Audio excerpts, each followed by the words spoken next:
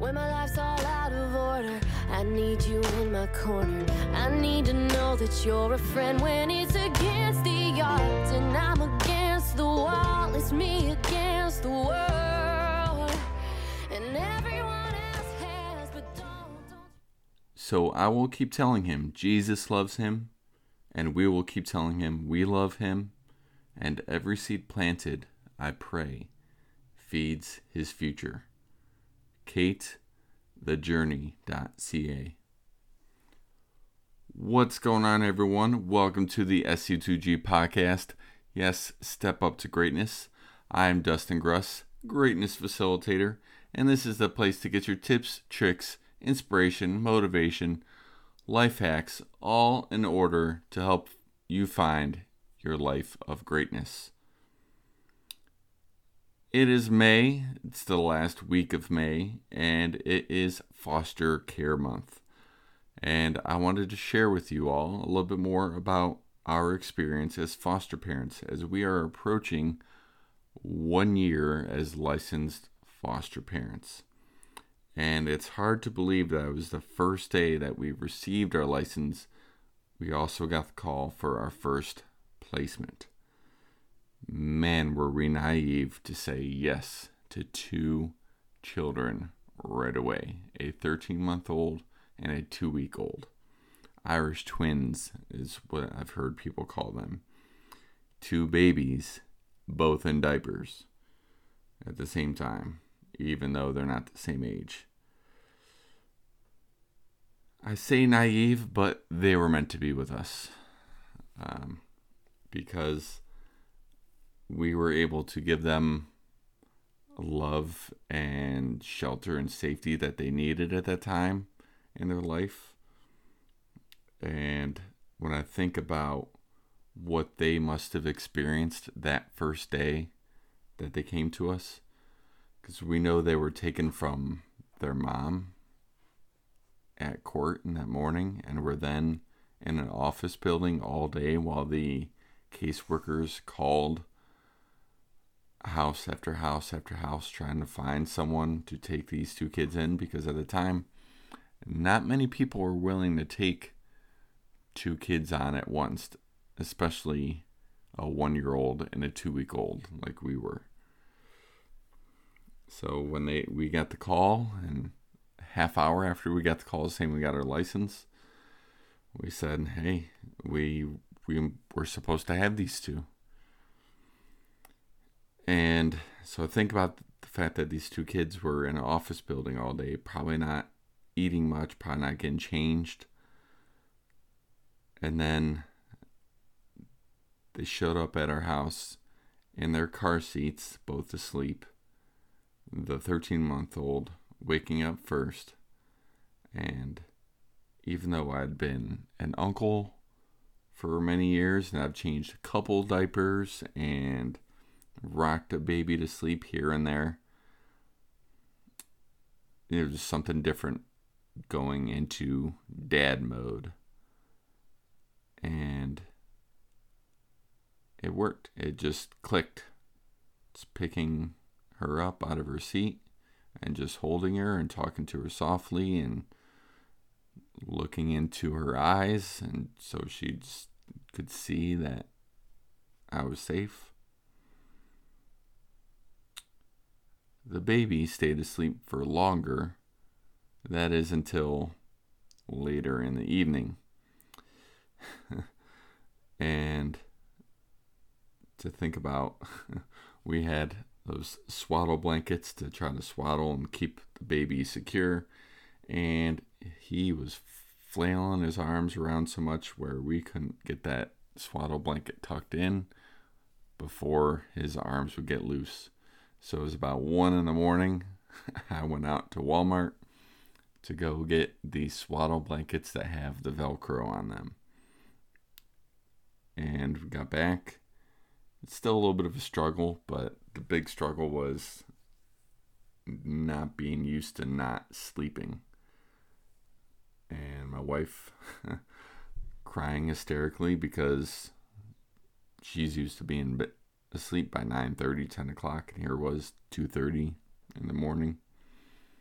Just wondering if we made a mistake. And while exhausted as well, we had to remind ourselves that these kids were taken from their family. These kids were in an office building all day. And these kids are now in a stranger's home. So they had it a lot harder than we did. And we rallied, and we were fortunate to have great support from my parents coming over the next morning so we could get some sleep.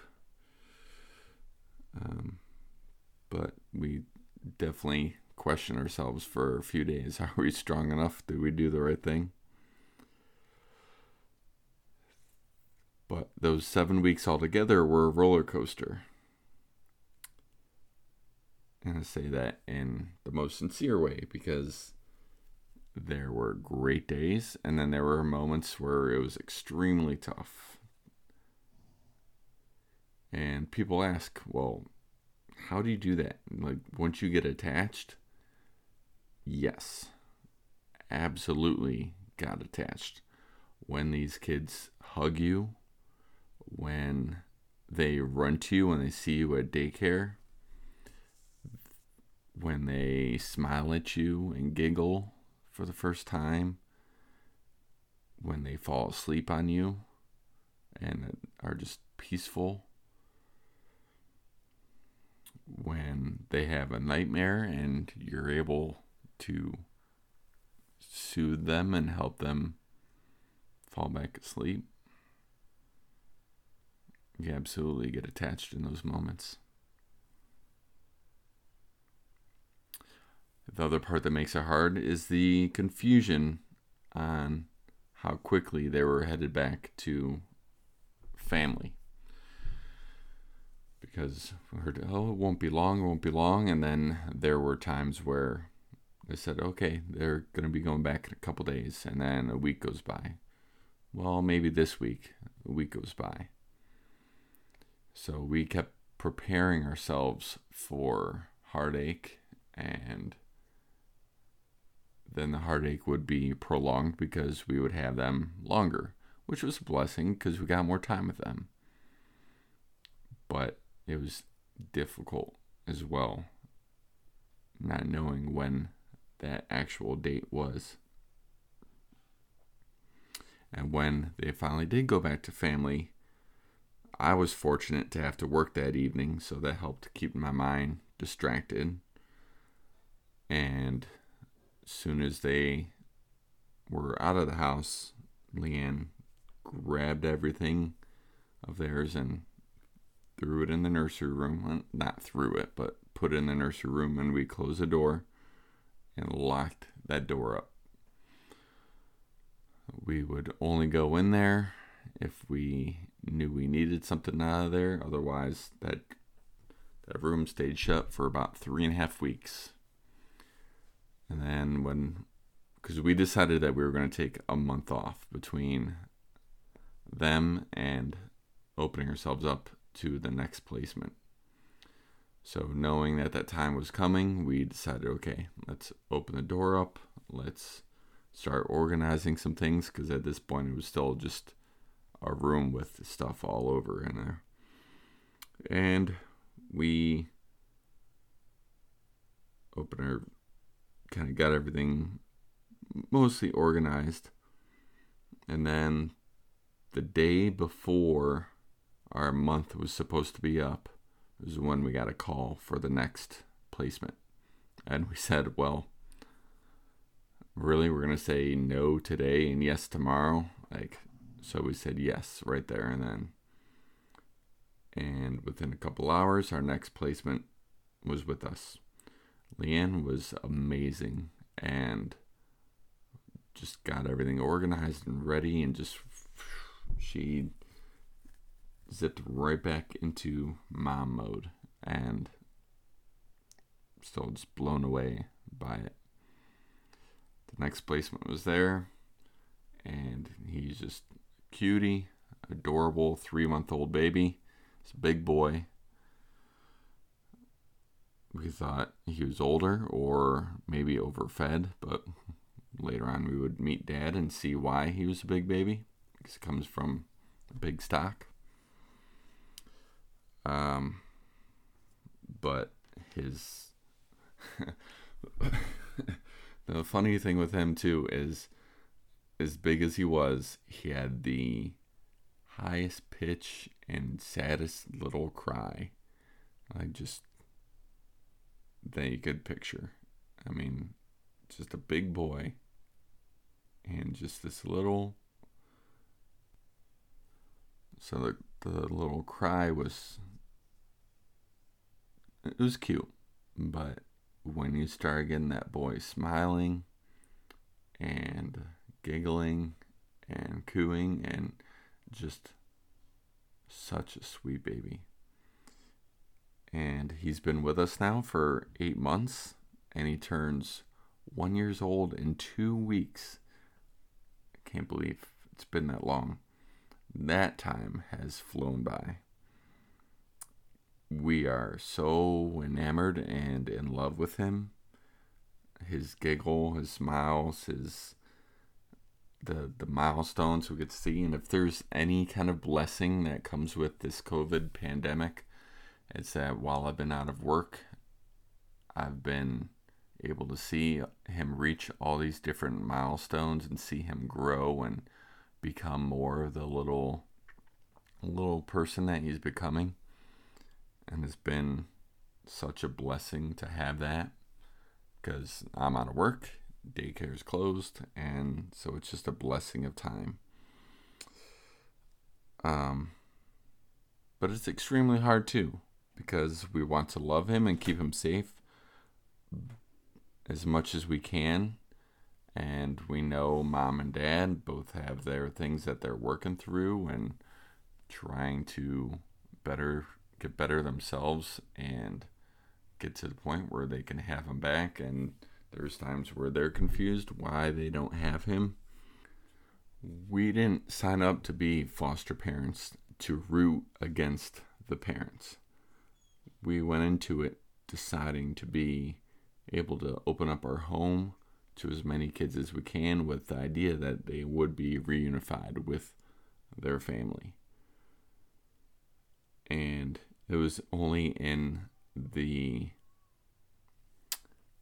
pre-licensing classes where they kind of told us, hey, if you think you'd ever want to adopt, you need to check that form here.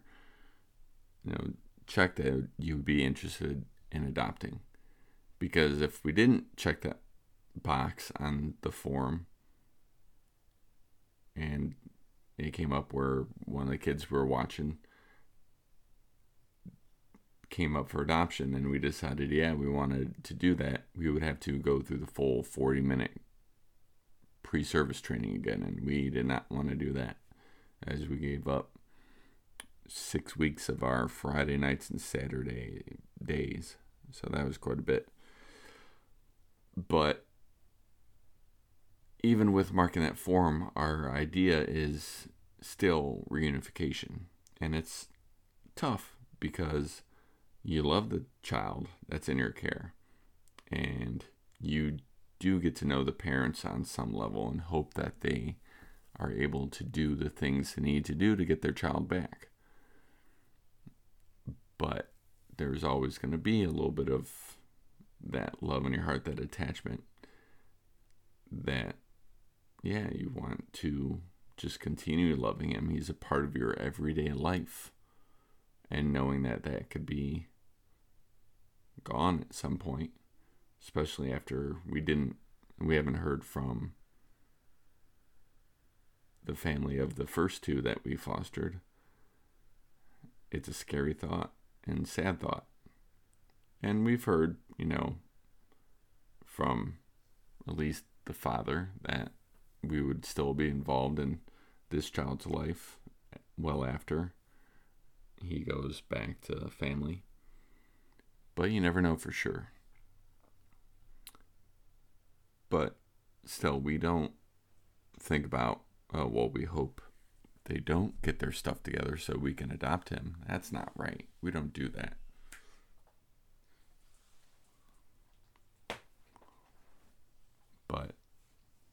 we do just, our job is to continue to give him love, and any child that comes in our home love. And while there's many things that are difficult with the foster system,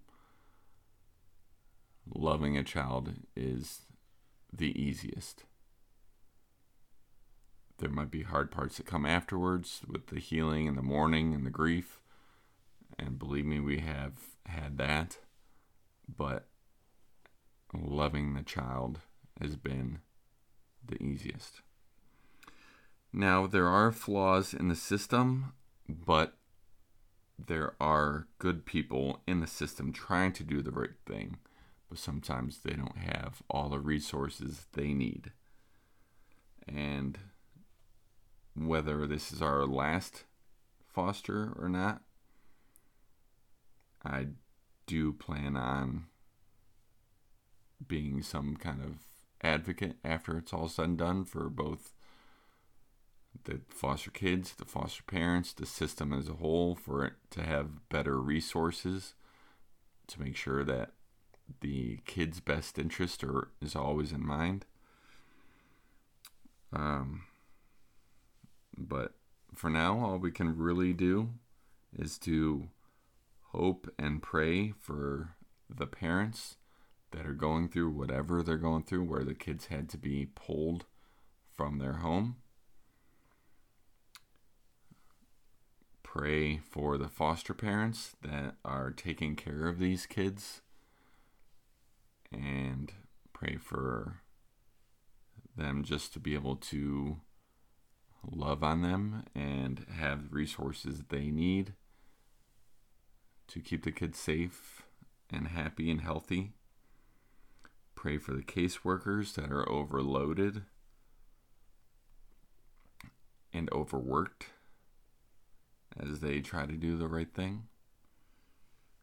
And pray for the judges that have to make the decisions, and pray that they're making decisions based on the best interest of the children. And pray for, honestly, the support systems to the foster parents, because we have so many people that are amazing and supporting us, and they're getting attached to these children as well. So when